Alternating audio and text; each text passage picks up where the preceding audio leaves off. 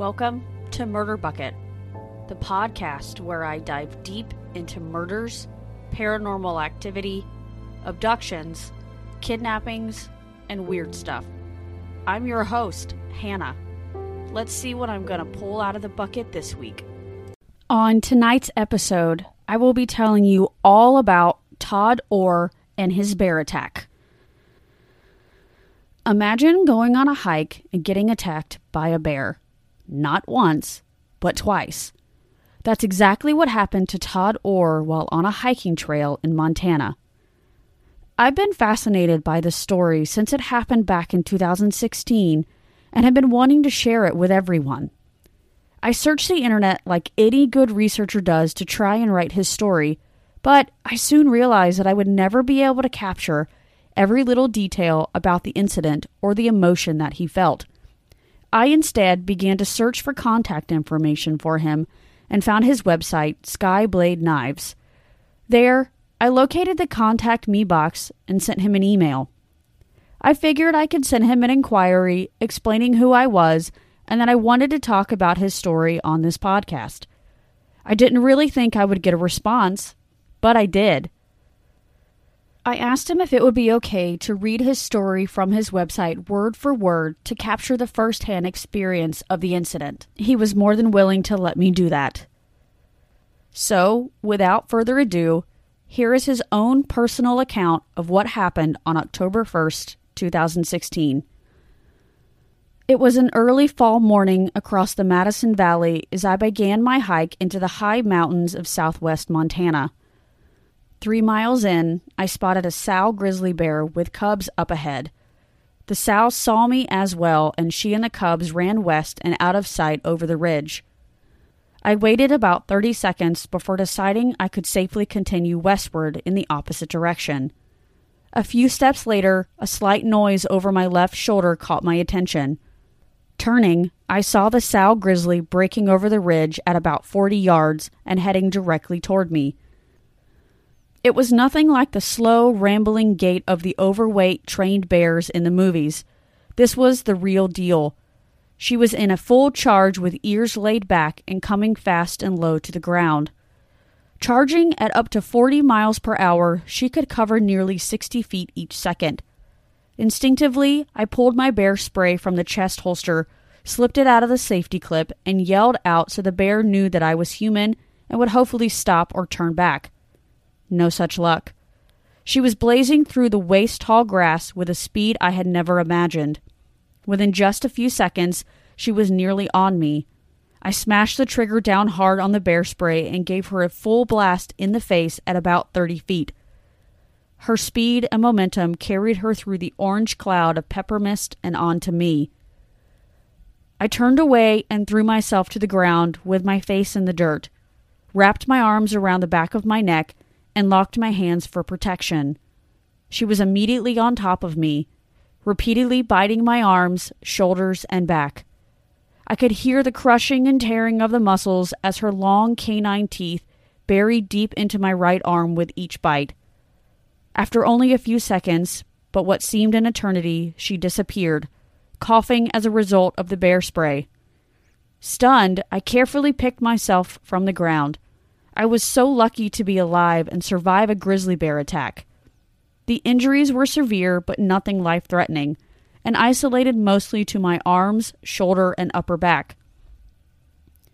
Quite assured the bear was gone, I headed back down the trail toward the trailhead and my truck 3 miles below.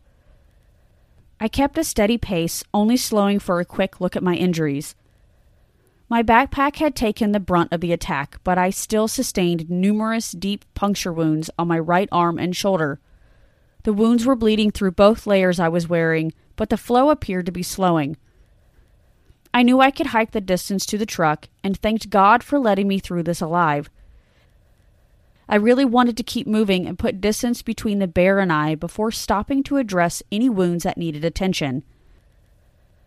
Within minutes, I felt I was clear of the danger and my adrenaline rush was subsiding. But then, a sudden noise from behind turned me to find the grizzly bearing down on me a second time and already within 10 feet. It happened so quickly, I had no time to use the bear spray again or my pistol. I again turned away as the bear knocked me to the ground. I couldn't believe this was happening a second time. I was so lucky to survive the first attack, and now I questioned if I could survive another. Again, I protected the back of my neck and sides of my head with my hands and arms, and kept tight against the ground to protect my face, eyes, and soft vital areas. The bear slammed down on top of me and ferociously bit my shoulder and arms again, but with much more aggression than before. The force of each bite was like a sledgehammer with teeth. One bite on my left forearm went deep, and I heard the crunch of bone breaking. My hand instantly went numb, and my wrists and fingers were limp and useless. The sudden flash of pain made me flinch and gasp for breath. That slight movement and sound triggered a frenzy of additional bites to my shoulder and upper back. I knew it was vital to avoid any further movement or sound, or the bear was going to tear me to pieces. So I focused my concentration to block out the pain and remained motionless, face down on the ground. More bites and claw swats to my head opened a 5-inch gash above my right ear, nearly scalping me. The blood gushed over my face and into my eyes, blinding me. I still didn't move nor make a sound. My concentration, will to survive, and adrenaline rush had completely blocked out the pain, but I could feel and hear the pressure and tearing of each bite as her teeth sunk deep into my muscles. She would lift me up off the ground and slam me back down, only to bite again. I truly thought that this was the end. I feared the bear would eventually strike an artery in my neck and I would bleed out on the trail. Or she would flip me over and get to my face, eyes, or throat. But I knew that any movement would prolong the attack, so I laid motionless, hoping it would end. I repeatedly told myself that she would eventually leave to check on her cub's safety, if I could only hold on a little longer. The bear suddenly stopped her attack and just stood on top of me. I will never forget that brief moment of silence with just the sound of her breathing and sniffing. I could feel and hear her breath on the back of my neck just inches away from my spine. I even tried to hold my breath, afraid she would attack again if I moved or made a noise. Her 3-inch claws sunk into my lower back just below my backpack, where she stood, pinning me to the ground. The terrible pungent odor she emitted almost made me gag. For 30 seconds she stood there motionless but crushing me. My chest was smashed into the ground and my face pressed into the rocky dirt of the trail. When would the next onslaught of biting begin, I wondered, but I still didn't move. My breaths were faint. And then she was gone. That enormous weight had been lifted from my body. I wanted to take in a deep breath of fresh air, but I didn't know where the bear was. I wondered if she had left to check on her cubs, or was standing there just 10 feet away watching me. I waited another 10 seconds, listening. Nothing. I feared I would never survive a third attack if the bear had returned. I needed to protect my life. I had dropped my bear spray during the attack, so my pistol was my only defense. Staying in position on the ground, I slowly moved my right arm from behind my head, reached under my chest to grab at the pistol I was unable to get earlier. Nothing. It was gone.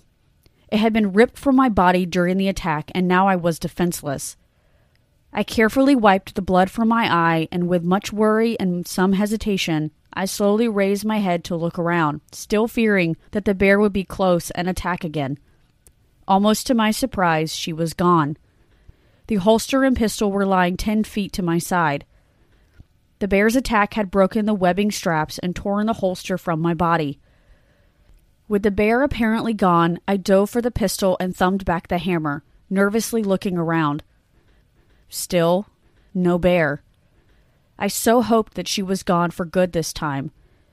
I quickly picked up my scattered gear, grabbed the bear spray, and moved down the trail again toward the trailhead. I couldn't believe I had survived a double grizzly attack. Blood was still dripping from my head wound and both elbows, and my shirt was blood-soaked to the waist and into my pants. But a quick assessment assured me the bleeding was not life-threatening, and I could survive the 45-minute hike back to my truck. I continued down the trail, wanting to distance myself from the bear. I kept my left arm pulled in tight against my body to minimize movement and prevent further injury to the shredded muscle, severed tendons, and crushed nerves and bone. I held my pistol tucked under my arm and chest for easy access if need be. The bear spray was in my right hand with the safety clip out. Twice I paused to assess my wounds. The slow rate of bleeding was still acceptable, so I did not bother with any bandaging. If needed, I could administer first aid at the truck. 45 minutes later, I safely reached the trailhead and my vehicle.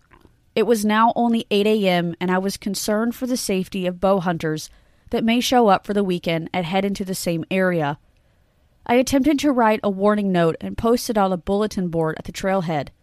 Unfortunately, my injured arm was useless, and I decided the note would not be legible with the blood dripping from my writing hand as well. Having reached my vehicle and with bleeding slowed, I now felt completely safe and relieved.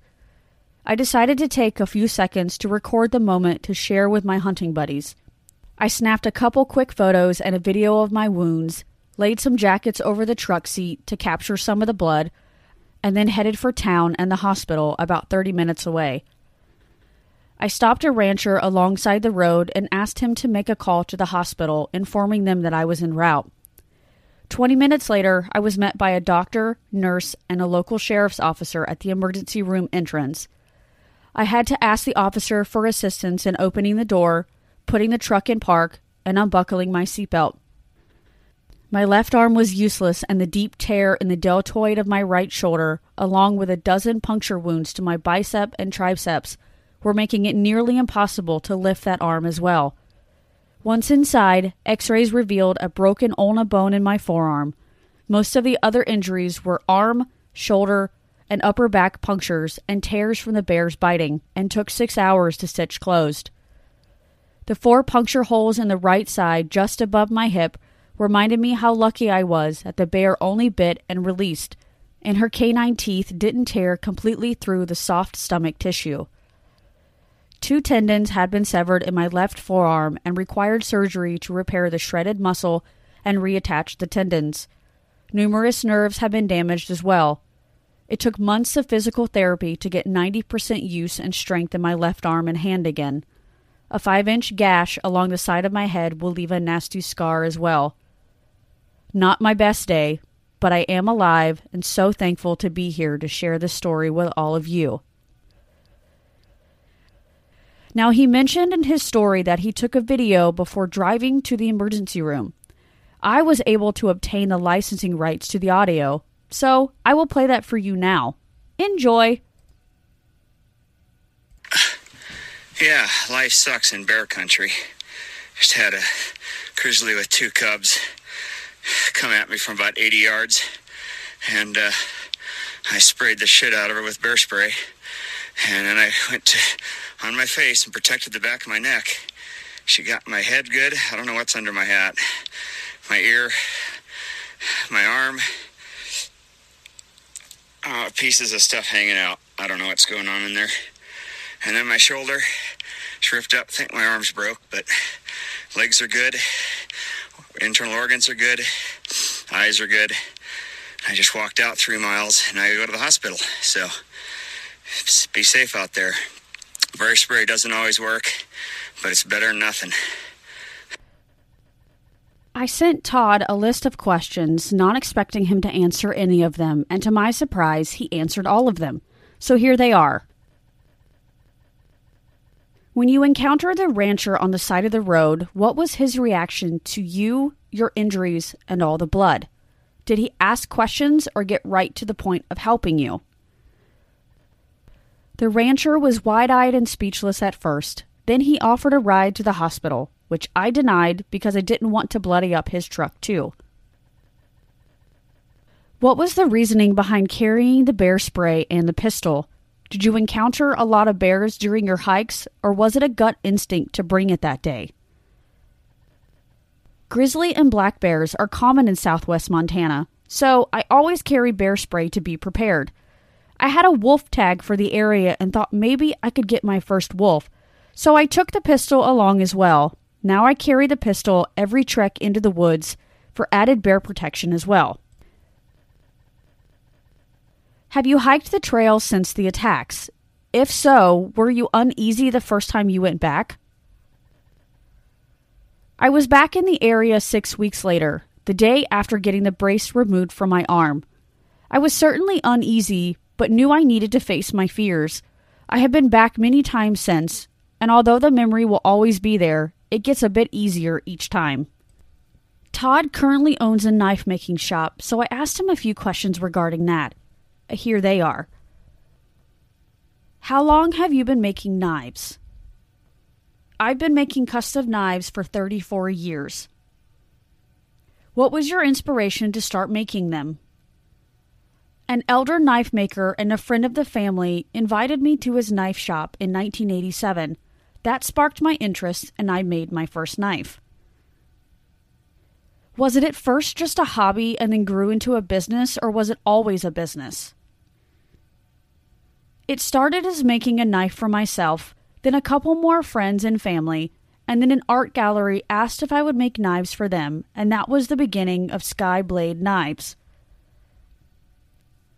Of the knives you've made, what is your favorite? I make over 30 knife models with different blade lengths and handles. My best seller is the whitetail model in a 4-inch blade. Everyone loves how comfortable it feels in your hand and how usable the design is.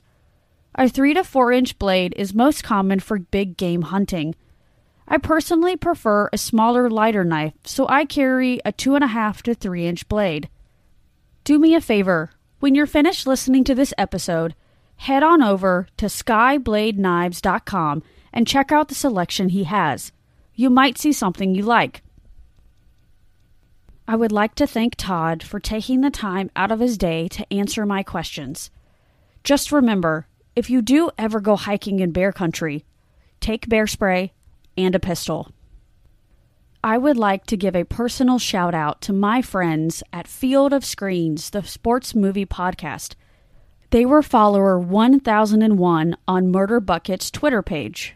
I asked them if there were any sort of charities or organizations that they would like for me to promote here on this podcast. They've asked for me to tell you about Trussell Trust, the food bank in the UK. They are a nationwide network of food banks that provides emergency food and support to people locked in poverty and campaign for change to end the need for food banks in the UK. Check out their website at trusselltrust.org. And here is a promo from Field of Screens, the sports movie podcast. Hello and welcome to Field of Screens, the sports movie podcast. I really enjoyed this. Me too. I thought it was really funny, and yeah, me too. Each week, me, David Kifford, the sports guy, and James Rowling, hello there, movie guy here, the movie guy, we watch a movie and talk about said movie, and of course they are all sports movies. It was awful. Yeah. What are they doing? Yeah, how's None of them are working. Yeah, how's your farm, mate? You will lose. Is he Scottish in it? Yeah. He says, I mean, it's not hit the heights of his Viagra adverts. That is all I could think of. I feel like that was a nice little nod to the truth. Yeah. I was not really convinced at her efforts. And we'll go into detail after that, I think. Okay, alright. I found it a bit boring. Yeah. It wasn't the most engrossing watch.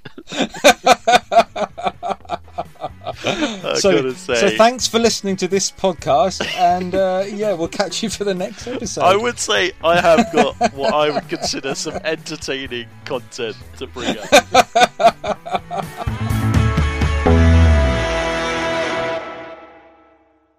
Anyway, never mind. Sorry about that, everyone. There's always next year. Yeah. Thank you for listening to Murder Bucket, and I hope you enjoyed tonight's episode. Be sure to follow me on Twitter at The Murder Bucket, on Facebook at Bucket Murd, and on Instagram at Murd Bucket.